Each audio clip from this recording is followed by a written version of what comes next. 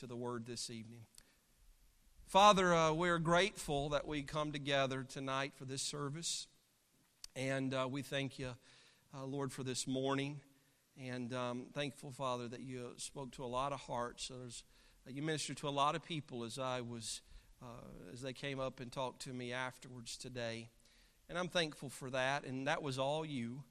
And it was you working through the life of a very special couple whose life, Lord, just promotes the gospel and brings glory to your name and points people to Jesus Christ.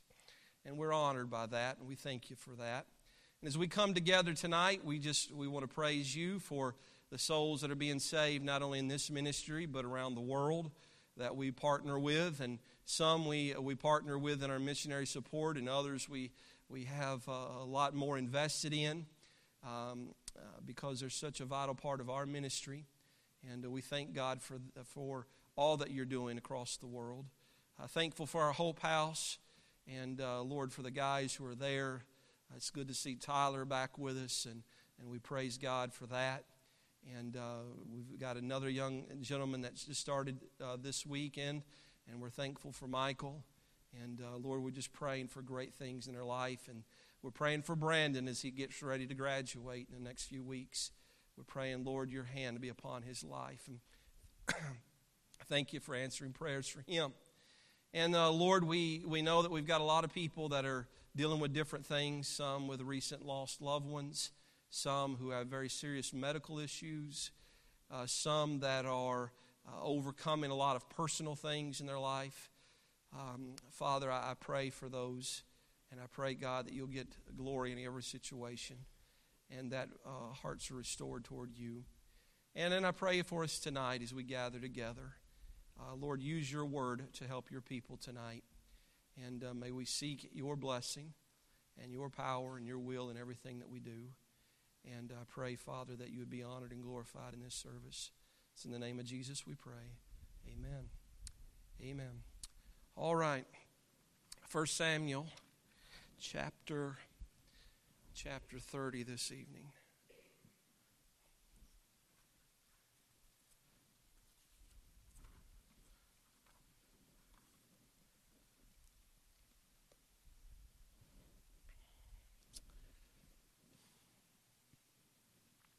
I had mentioned this morning that probably one of the things that I deal with the most from individuals is folks who get discouraged about different things in their life. And we're all prone to that, amen?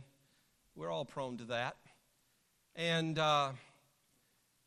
tonight, I wanted to deal with the subject. The Lord really just directed my heart early in the week tonight to deal with this subject of being encouraged.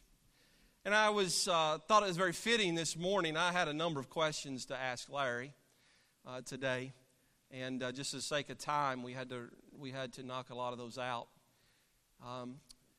But when I think of his ministry, I had to ask him, how do you stay encouraged over all those years? One of the greatest encouragers are people. They're also the greatest discouragers, right? We can't live without people, and you certainly can't minister without people, right? And that goes for all of us. And all of us in our daily life, I say all of us, most of us, predominantly all of us, you deal with people. You deal with various things. And there's a lot of reasons that people get discouraged. I can't pinpoint just those things. But I do want to say this tonight. I think this is extremely important.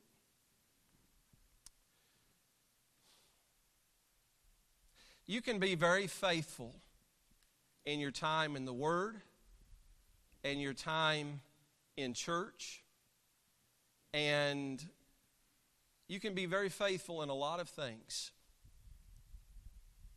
And still, if you're not careful, you can become very discouraged, even to the point of being depressed. And that's the truth.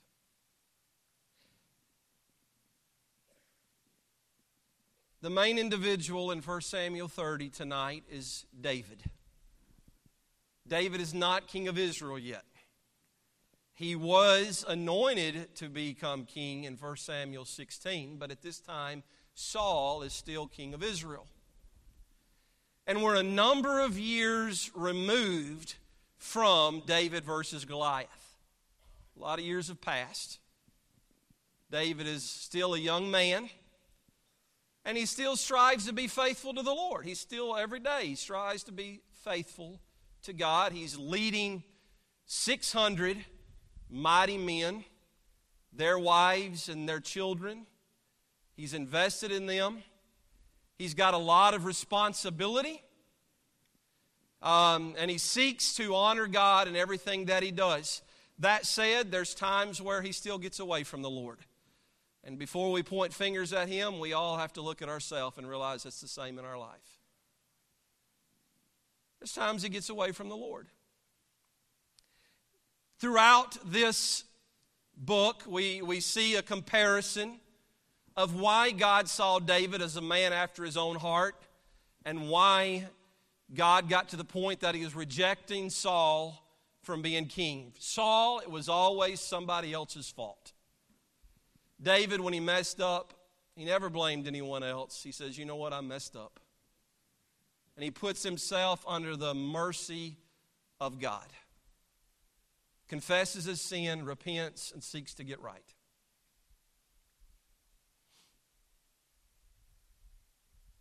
As he's traveling along, as we're traveling along through his life, he has several encounters with Saul. Finally, he told Jonathan, he says, listen, your dad wants to kill me. And Jonathan argued with him, no, that can't be. If that was true, I'd have known that. And they had this whole ordeal, and finally it gets to the point where Jonathan goes to David, he says, yeah, you're right, you better go. And so for a number of years, he really lives in exile. He's traveling, he's staying at different places. Becomes a nomad.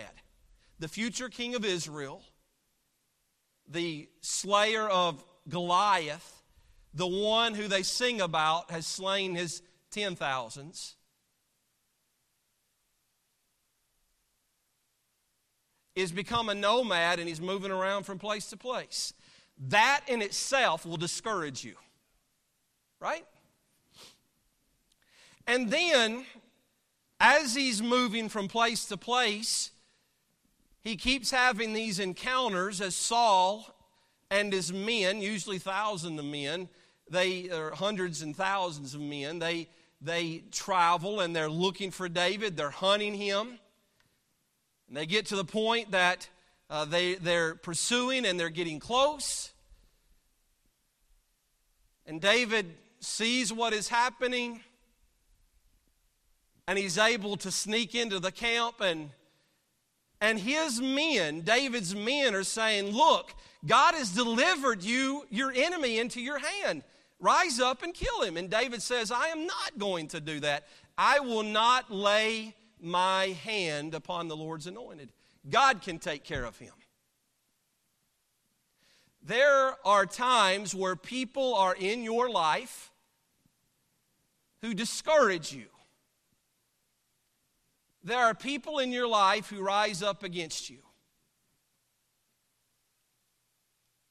And sometimes you want to take the matters in your own hands, and the best thing for you to do is just leave it to the Lord.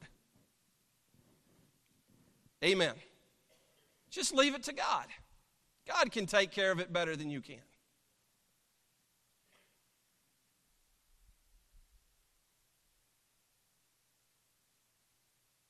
You get to about chapter 26, and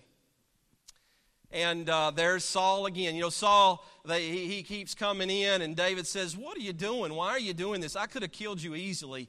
And Saul repents. He says, yeah, you're right. I'm wrong. I shouldn't do this. And he leaves, and it's not very long. His counselors, his own flesh, his own pride, he ends up getting angry, and he goes and chases them again. And this time, Abishai, one of David's closest and mightiest of men, goes with him.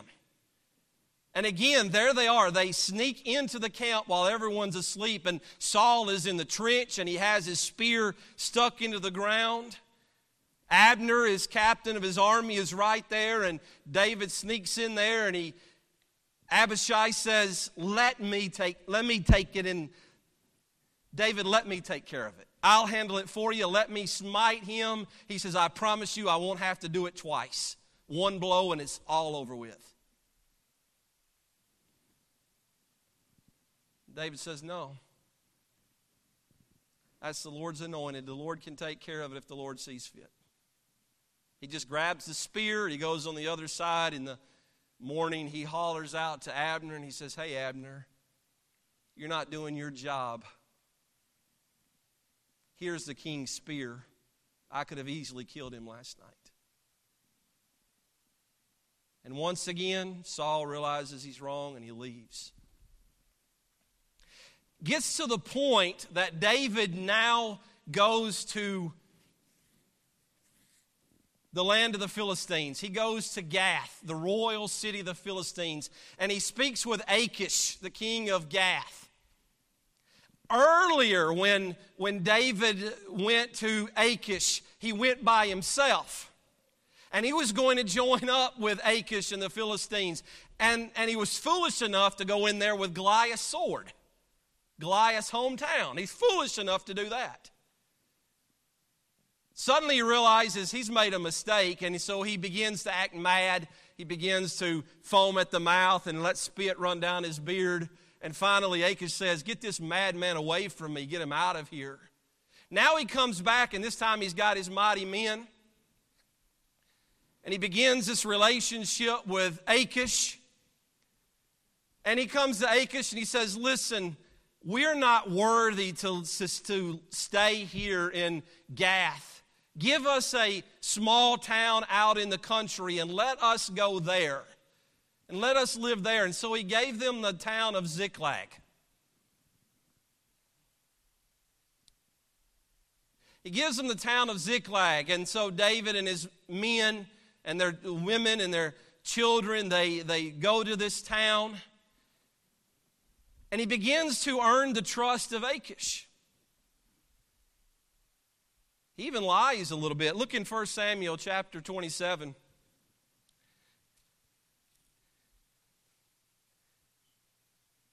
Achish asked him in verse 10, he says, whither have you made a road today? And David said, against the south of Judah and against the south of the Jerahmeelites and against the south of the Kenites. Remember those. Those are, the Jerahmeelites are descendants of Judah. That's David's people. And those in the south of the Kenites, they're friends of Judah. And David says in verse 11, David saved neither man nor woman alive to bring tidings to Gath, saying, lest they should tell on us, saying, so did David, and so will be his manner all the while he dwelleth in the country of the Philistines. What he was doing is he made them think that he was killing their enemies, that the Philistines' enemies were their enemies. In truth, in verse 8, he was going out and raiding the Philistines' enemies. And if there was anyone who could possibly go back and tell them what had happened, David silenced them. In verse 12 it says, and Achish believed David, saying, he hath made his people Israel utterly to abhor him, therefore he shall be my servant. And you get over to chapter 29, and the Philistines have gathered together their armies to Aphek, and the Israelites are there, and there's about to be a battle. And Achish is gone, and Achish tells David, he says, you and your men, you're going to come fight with me. As a matter of fact, Achish had so much confidence in him that David was made his bodyguard, the king's bodyguard. And as they're walking along, the Philistines, their princes say, their mighty men say, why is David and his men going with us? This is not a wise thing. And Achish wanted them to go, but he finally gave in to his advisors and said, listen, I believe you. You've never done anything to cause me to doubt you. But you can't go with us. And the reason for that is this. When they had got in the battle, David would have turned against the Philistines. He would have fought for Israel. But it wasn't God's will for Israel to win this particular battle. David never lost a battle to the Philistines. And this time, God kept him out of the battle. Because what happens in chapter 31, God takes Saul. God always knows what he's doing. So they return to Ziklag. And this is where we're going to be tonight in chapter 30. Let's begin in verse 1. And it came to pass, when David and his men were come to Ziklag on the third day, that the Amalekites had invaded the south, and Ziklag, and smitten Ziklag, and burned it with fire. Now, let me say this. From Aphek, chapter 29, verse 1, to Ziklag was approximately 60 miles in distance. David and his men made the journey and arrived on the third day. They had to be moving pretty quickly. And when they get there, the Bible tells us that the Amalekites had invaded. When David and them get there, they don't know who exactly it was. We see that because the Scripture tells us. But when they get there, they find their town, where they live, smitten and burned with fire. And it says in verse 2 that they had taken the women captives that were therein. They slew not any, either great or small, but carried them away and went on their way. All of their wives, all of their children were gone. So David and his men came to the city, and behold, it was burned with fire. And their wives and their sons and their daughters were taken captives. Then David and the people that were with him lifted up their voice and wept until they had no more power to weep. Have you ever wept so much you just can't? Have you ever cried so much you just can't cry anymore? Imagine going home tonight. Imagine coming home on a Monday night and your house is burned. You pray to God your wife and your children are not in there. But you're looking for them and you can't find them anywhere. They've disappeared. They are gone.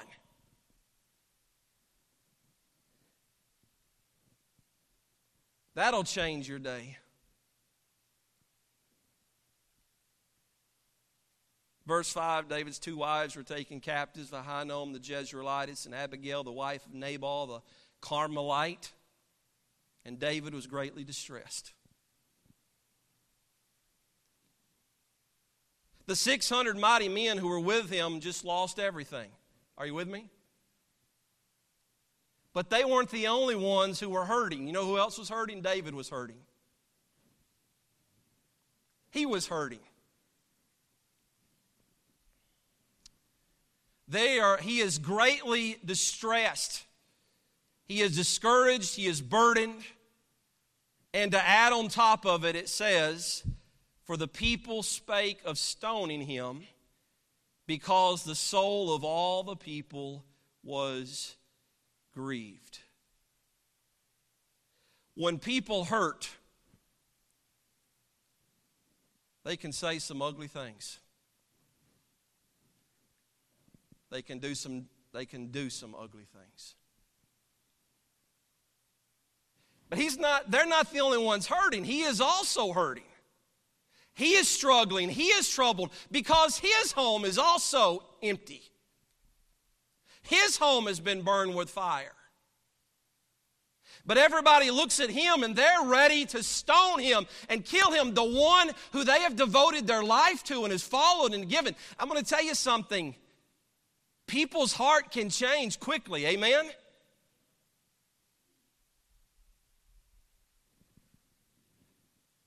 People can love you one moment and hate you the next moment. So what do?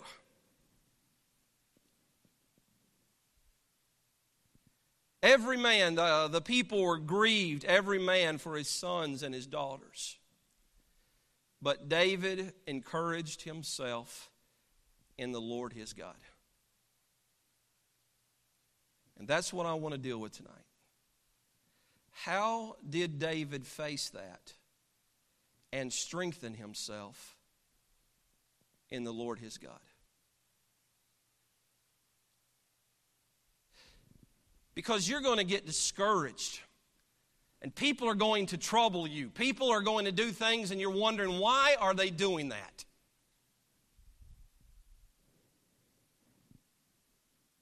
Sometimes I'm preaching and I have prayed and I've studied and I've given everything I've got, and I preach and it feels like half the people aren't listening, and you're preaching and you're discouraged.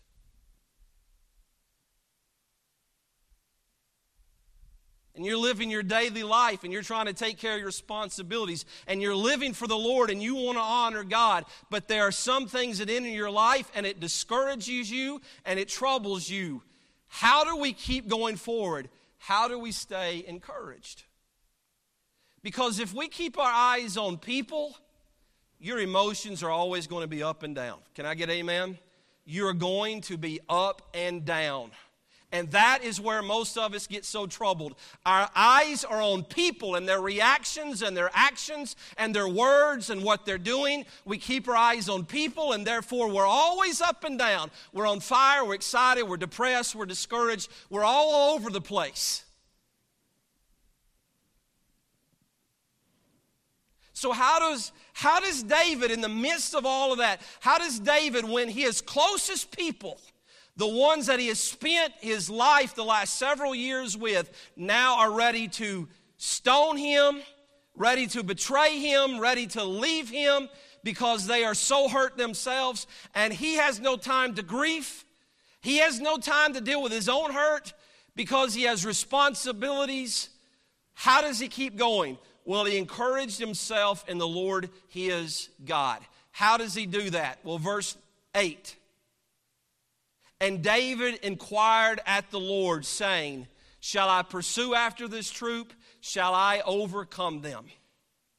How did he encourage himself in the Lord? He didn't get on the telephone. He didn't get to other people and say, hey, did you hear what they're about to do? Did you hear what those people said? He just I imagine he fell on his face and just cried out to God and said, God, what do I need to do? That is the first step, always. That is the first step. You can call people and you can ask for counsel and you can gossip and you can tell them about this situation and what this person said and what this person did. And some people agree with you and some people disagree with you, and therefore your emotions are always up and down. And a lot of times what happens is we're only trying to find the people who agree with us.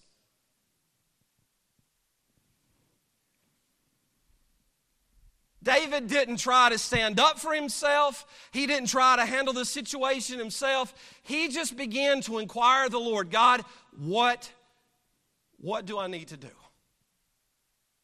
Somebody took our wives. Somebody took our children. Somebody burned our house with fire. Shall I pursue them? If I do, will I overtake them? What is it that I need to do? E.M. Bounds said, the most important lesson we can learn is learning how to pray.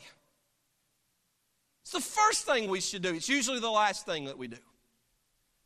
But we seek the Lord and we pray, God, what is it that I need to do? Secondly, we see he relied upon the promises. Let's finish up verse 8. The Lord answered him, pursue, for thou shalt surely overtake them, and without fail recover all. I want to ask you this question. When you pray, how do you seek answers from God? There's different ways that God's going to answer. A lot of us, we're often guilty when we pray. We're waiting for the feeling that God leads us into. Well, I feel like God wants me to do this. You ever been guilty of that? I've been guilty of that, I'll just tell you. I feel like this is what God wants me to do. My feelings have led me astray a time or two. I feel like God wants me to do this. I have counseled with people over the years, and they said, I believe God wants me to do this. And I say, where's that in the Bible? That's contrary to the Bible. I'm pretty sure God doesn't want you to move in with that person if you're not married. I'm pretty sure. You may feel like that's what God's leading you to do, but I'm pretty sure it's not what God wants you to do. It's contrary to His Word. I feel like God wants. Well, I think so-and-so, I prayed about this, and so-and-so said this, and I think that's what I need to do. Well, maybe they're led of the Spirit, maybe they're not. How can we confirm what God wants us to do? Where do you go for answers? David's prayer was, shall I pursue? Shall I overtake them? And the Lord's answer was, pursue. For thou shalt surely overtake them. Boy, that's good. But the interesting part about his answer is that God doesn't instruct David which direction to pursue. Y'all see that anywhere? He doesn't say, yeah, pursue them. They went that way. He doesn't say that.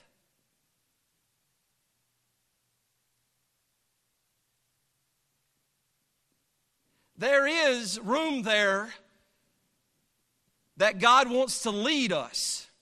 And there's room for reason.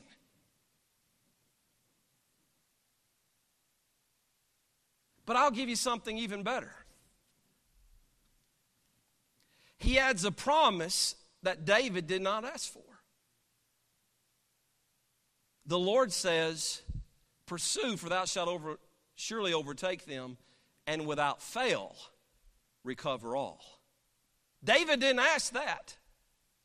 David was just worried about fighting the battle. But when we got there, what's going to be the condition of our wives and children? David didn't ask that. But God says, not only will you overtake them, you're going to recover all of them. Now, did God say that? Yeah, He said that. It is with the promise of the Word of God that David is strengthened and therefore pursues. How do you find your answers? Pray. Seek God. God, what do you want me to do about this situation? Do I need to go? And you don't have to come to the pastor and say, God, Pastor, what do you think I should do about this? How about getting in the Bible and praying, God, give me the answer. Show me so that I can lean upon your word. That's what your word says. That is the promise that you have given me. And I'm going to hold on to that. And because of that, I can be encouraged because your word, you are faithful and you cannot lie, and your word will lead me. You'd be encouraged not by joining in and gossiping about other people. Take it to the Lord. Lord, what do I need to do? And then get in the Word of God and let God lead you, and may His Word confirm in your heart what you need to do. That'll encourage you.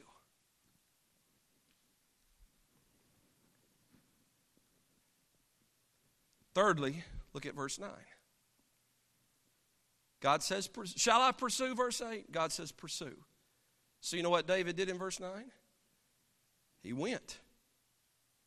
He pursued. So David went, he and the 600 men that were with him, and came to the brook Besor, where those that were left behind stayed.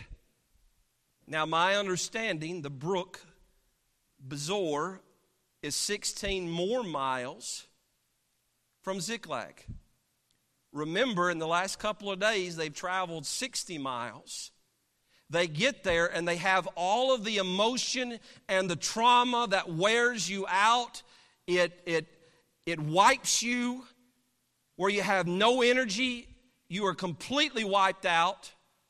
And God says, pursue after them. And David wastes no time, and the men with him waste no time. They're ready to go. And so they are traveling another 16 miles. Verse 10, David pursued, he and 400 men, for 200 abode behind, which were so faint that they could not go over the brook Besor. Say, what does it mean they were faint? It means they were dead tired. You ever been dead tired?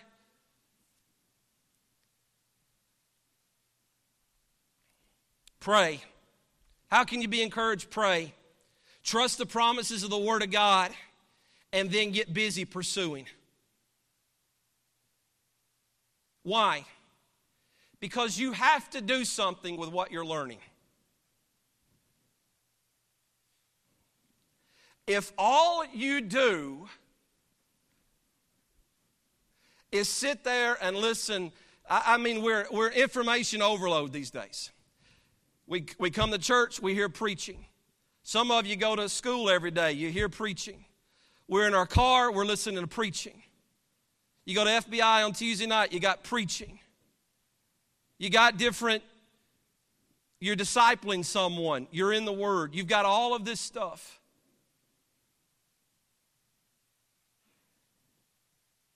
At some point, you got to do something with all that stuff.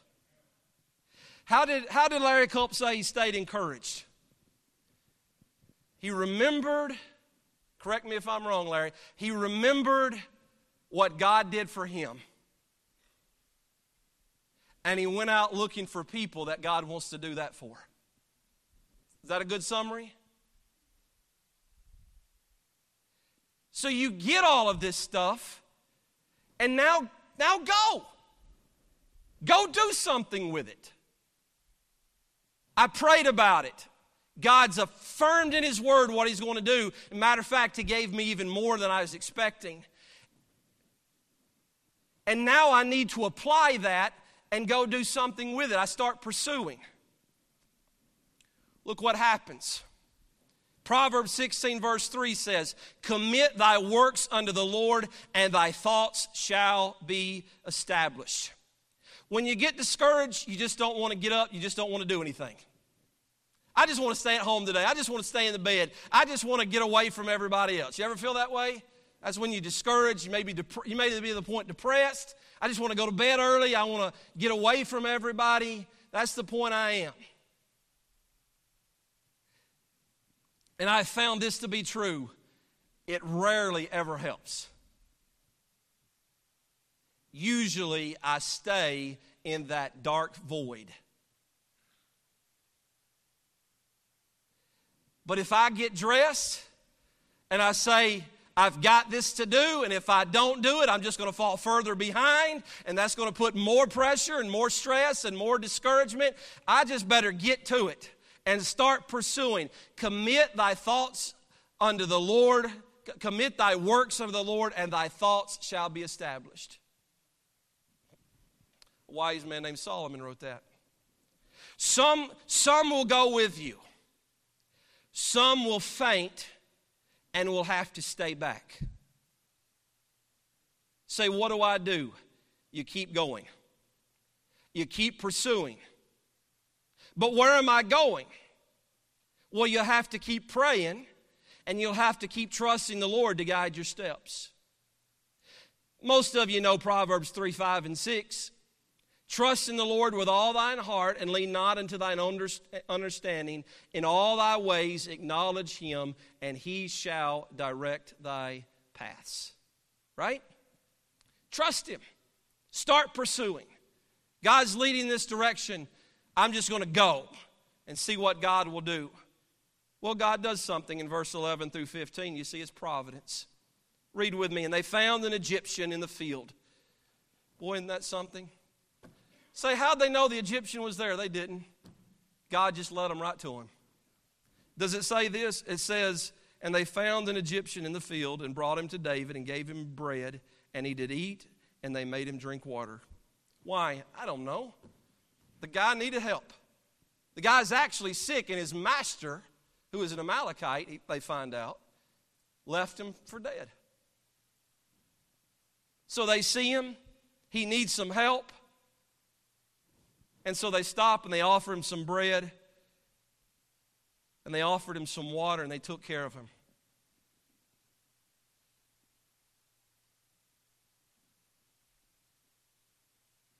You might want to pause when God puts something in someone in your path that you didn't expect to show up.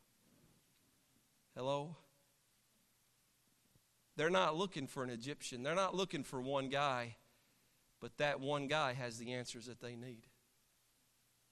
Let's keep reading. Verse 12, and they gave him a piece of a cake of figs and 2 clusters of raisins. And when he had eaten, his spirit came again to him, for he had eaten no bread nor drunk any water 3 days and 3 nights. And David said unto him, to whom belongest thou, and whence art thou? And he said, I am a young man of Egypt, servant to an Amalekite. And my master left me because 3 days ago I fell sick. We made an invasion upon the south of the Cherethites, and upon the coast which belongeth to Judah, and upon the south of Caleb, and we burned Ziklag with fire. Boy, that would have caused those men to perk up. You burned Ziklag with fire. And David said unto him, canst thou bring me down to this company?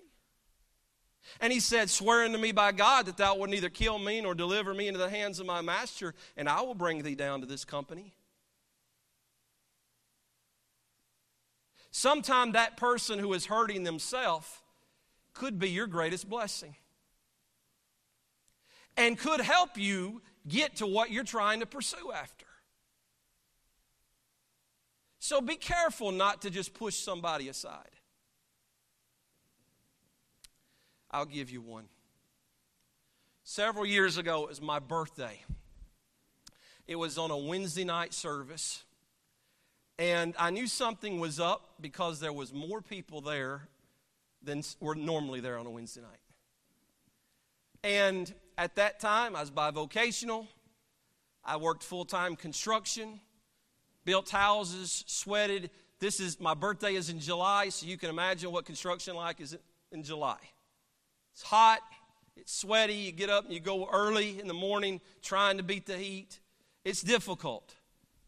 I have 4 rowdy boys at home. I'm exaggerating a little bit there. But I got 4 boys at home. Their mother is taking care of them. Somewhere in that, Larry, you got to find a place to study. You got to find time to visit. You got to find time to minister to people. You're trying to do that, and you're loving every moment of it. But it was a particular time where I was extremely discouraged. Very discouraged. To the point you think, am I really doing any good? Just very discouraged. And there was this guy who had started visiting our church, and I'd gone to visit him, spent some time with him, got to know him a little bit better. And on that Wednesday night, right before I got to church, he called me and told me that his daughter had just tried to commit suicide. And she lives down in Prattville, down near Montgomery. And he was extremely concerned. I think that they had had some words the day before. She had tried to commit suicide. He called me and told me that right before I went into service. Well, it's Wednesday night, and to be honest with you, I was burdened for this guy, and I really wanted to get there as soon as possible. So I preached a very simple, very short message. And while I'm preaching, this person opens up the back door of the church and comes and sits down. I've never seen this person before. They come in, they sit in the back row. And I'd gone over some prayer requests and preached a very simple, short message. I cut my message down, preached. Everybody came up to me afterwards, and I told them, I said, listen, I'm going to be short. I need to get out of here. I need to go visit this guy. He is broken. He needs help. And they came up to me afterwards. They had this big party planned. They had cheesecake. Praise the Lord. They had cheesecake. They had all these different things. That's why there's more people there than normal. They'd come to celebrate my birthday. And God bless them for that. That was a wonderful gesture. And I talked to them for a moment. I told them how much I appreciated that. And I said, just give it to Christy. Christy, take care of it. I said, I need to get out of here. On my way out, this individual stopped me. Of course, I'm going up there to greet them, but I'm going to greet them and go. But they stopped me. And they said, Pastor, I didn't know why I was coming here tonight. But I believe the Lord sent me here to encourage you. And they took my hand and they put a little mustard seed in my hand. And they said, keep doing what you know you're supposed to be doing and have faith in the Lord. Whew. I thought they were crazy. I said, that's a crazy person came to church tonight. They closed my hand. I never saw that person again. Maybe they were crazy. But God sure did use them to pour some life into me. And I left that church and I went to that guy's house and I sat down with him and we walked through some very hard things together that night.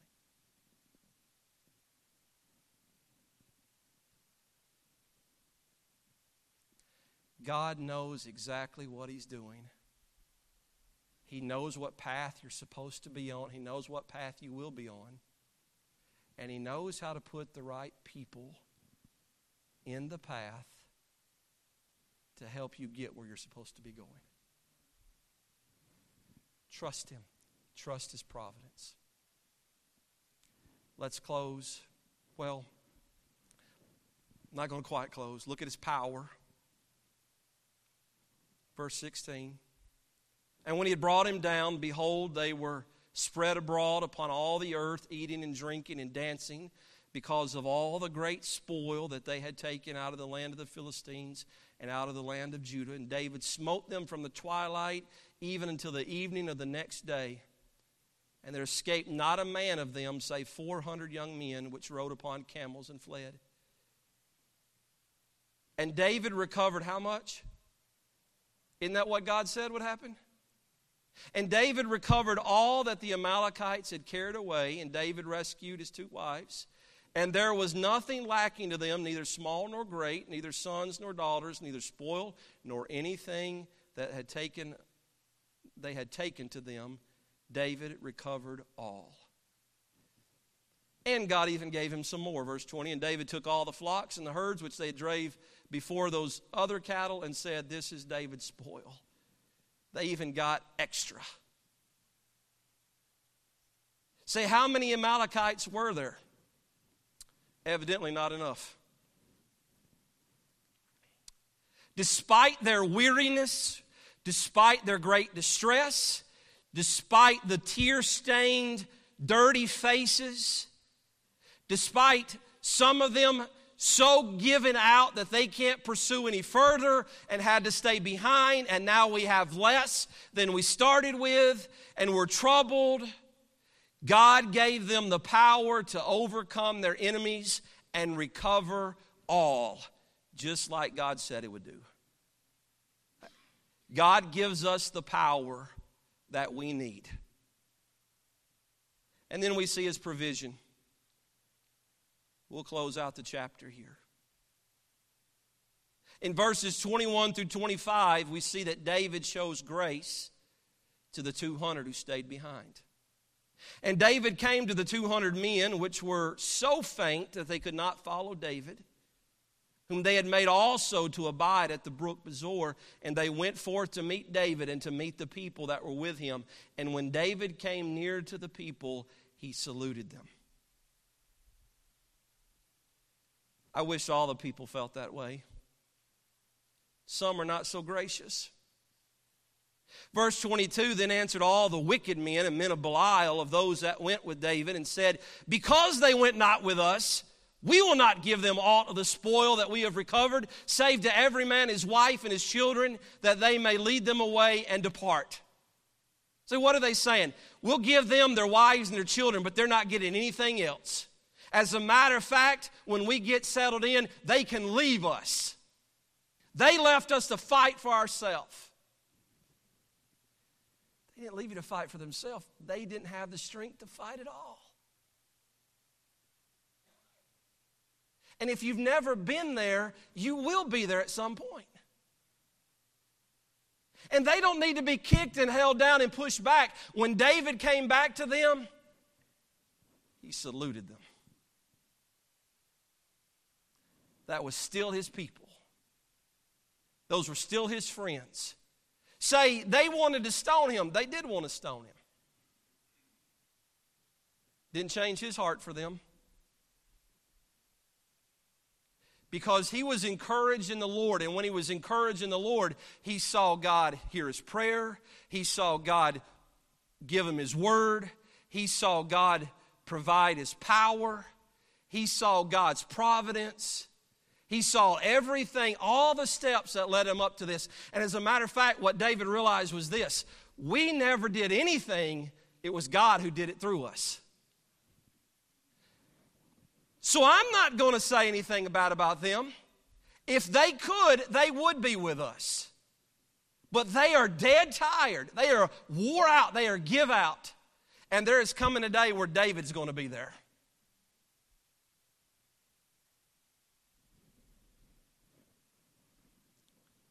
He says, no. Verse 23. Then said David, you shall not do so, my brethren. With that which the Lord hath given us, who hath preserved us, and delivered the company that came against us into our hand. For who will hearken unto you in this matter? But as his part is that goeth down to the battle, so shall this part be that tarrieth by the stuff. They shall part alike. And it was so from that day forward that he made it a statute and an ordinance for Israel unto this day. That's grace. And then lastly, David remembered those who helped him in his past. And when David came to Ziklag, he sent of the spoil unto the elders of Judah, even to his friends, saying, behold a present for you of the spoil of the enemies of the Lord. To them which were in Bethel, and to them which were in South Ramoth, and to them which were in Jader, and to them which were in Aurora, and to them which were in Siphmoth, and to them which were in Eshtemoa, and to them which were in Rachel, and to them which were in the cities of the Jerahmeelites, and to them which were the cities of the Kenites, the one that he said that, yeah, he didn't destroy them, he's helping them. And in verse 30, and to them which were in Hormah, and to them which were in Korashan, and to them which were in Athach, and to them which were in Hebron, and to all the places where David and his men were wont to haunt, where they had traveled, where they had wandered through, and those cities and those people helped them and ministered to them. The spoil that David had, he didn't keep that to himself. He sent that to be a blessing to those who were a blessing to him. Amen? That was a guy who just earlier lost everything. And just earlier, his very closest friends wanted to stone him to death.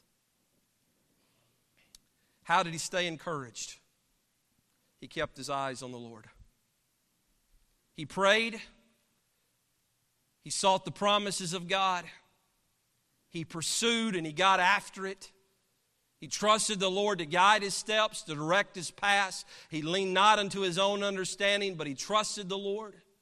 He saw God's providence and God answer, and God going exceedingly abundantly above all that he could ask or think. He experienced God's power because when they were few in number, they were still able to overcome. And he took everything that God gave him and he provided it as a blessing to others. That's how you stay encouraged. That's how you stay encouraged. Keep your eyes off people. Keep your eyes off what you're doing. Keep your eyes on the Lord. Remember why you're doing it. If you don't know why you're doing it, you'll never stick with it. I've said this many, many times, and I'm going to leave you this, okay? When I was, let's see, I think It was in the early days of 19. I was 19 years old. And I took a job with a grass cutting company in Huntsville. It was a small company. We had one truck. There were 4 of us. There was the boss who drove the truck, and 3 of us crammed in the truck. And we cut grass all day long. It was hot. It was hard. And it was around that time, not long after that, that my life started getting straightened out, and I started attending church. And I got in the Bible, and God was doing a great work. And I'd worked there for a couple of years, and about the second year I'm in, now we've expanded. I'm a crew leader. We have 2 trucks now. I'm leading a crew. I'm getting paid a whopping $7.50 an hour, and I thought I was making money.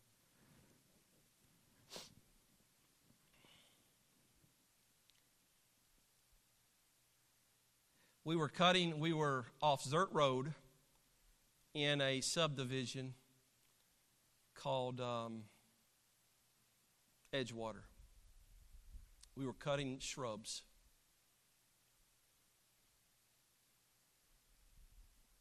And the Lord was starting to put me in the ministry. I felt the Lord was doing something in my life.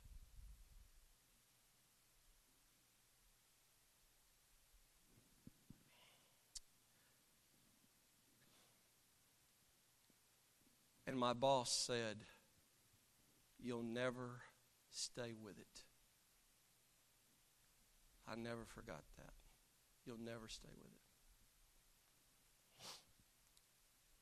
There have been many times where that was almost true. The only way you stay with it,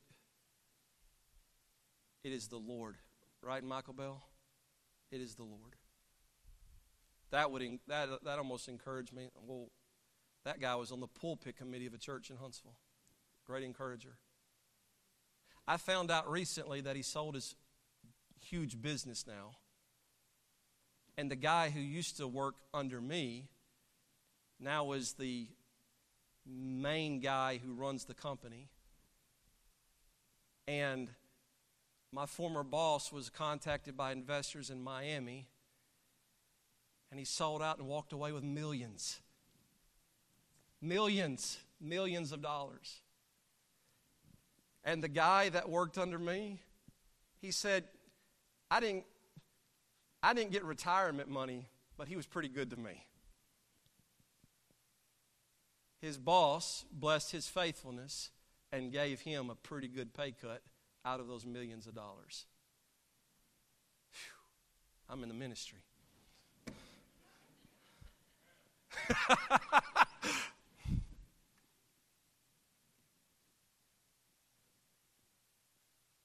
Would you change anything in the world, Larry Culp? People would discourage you. Get your eyes back on the Lord. Remember why you're doing it.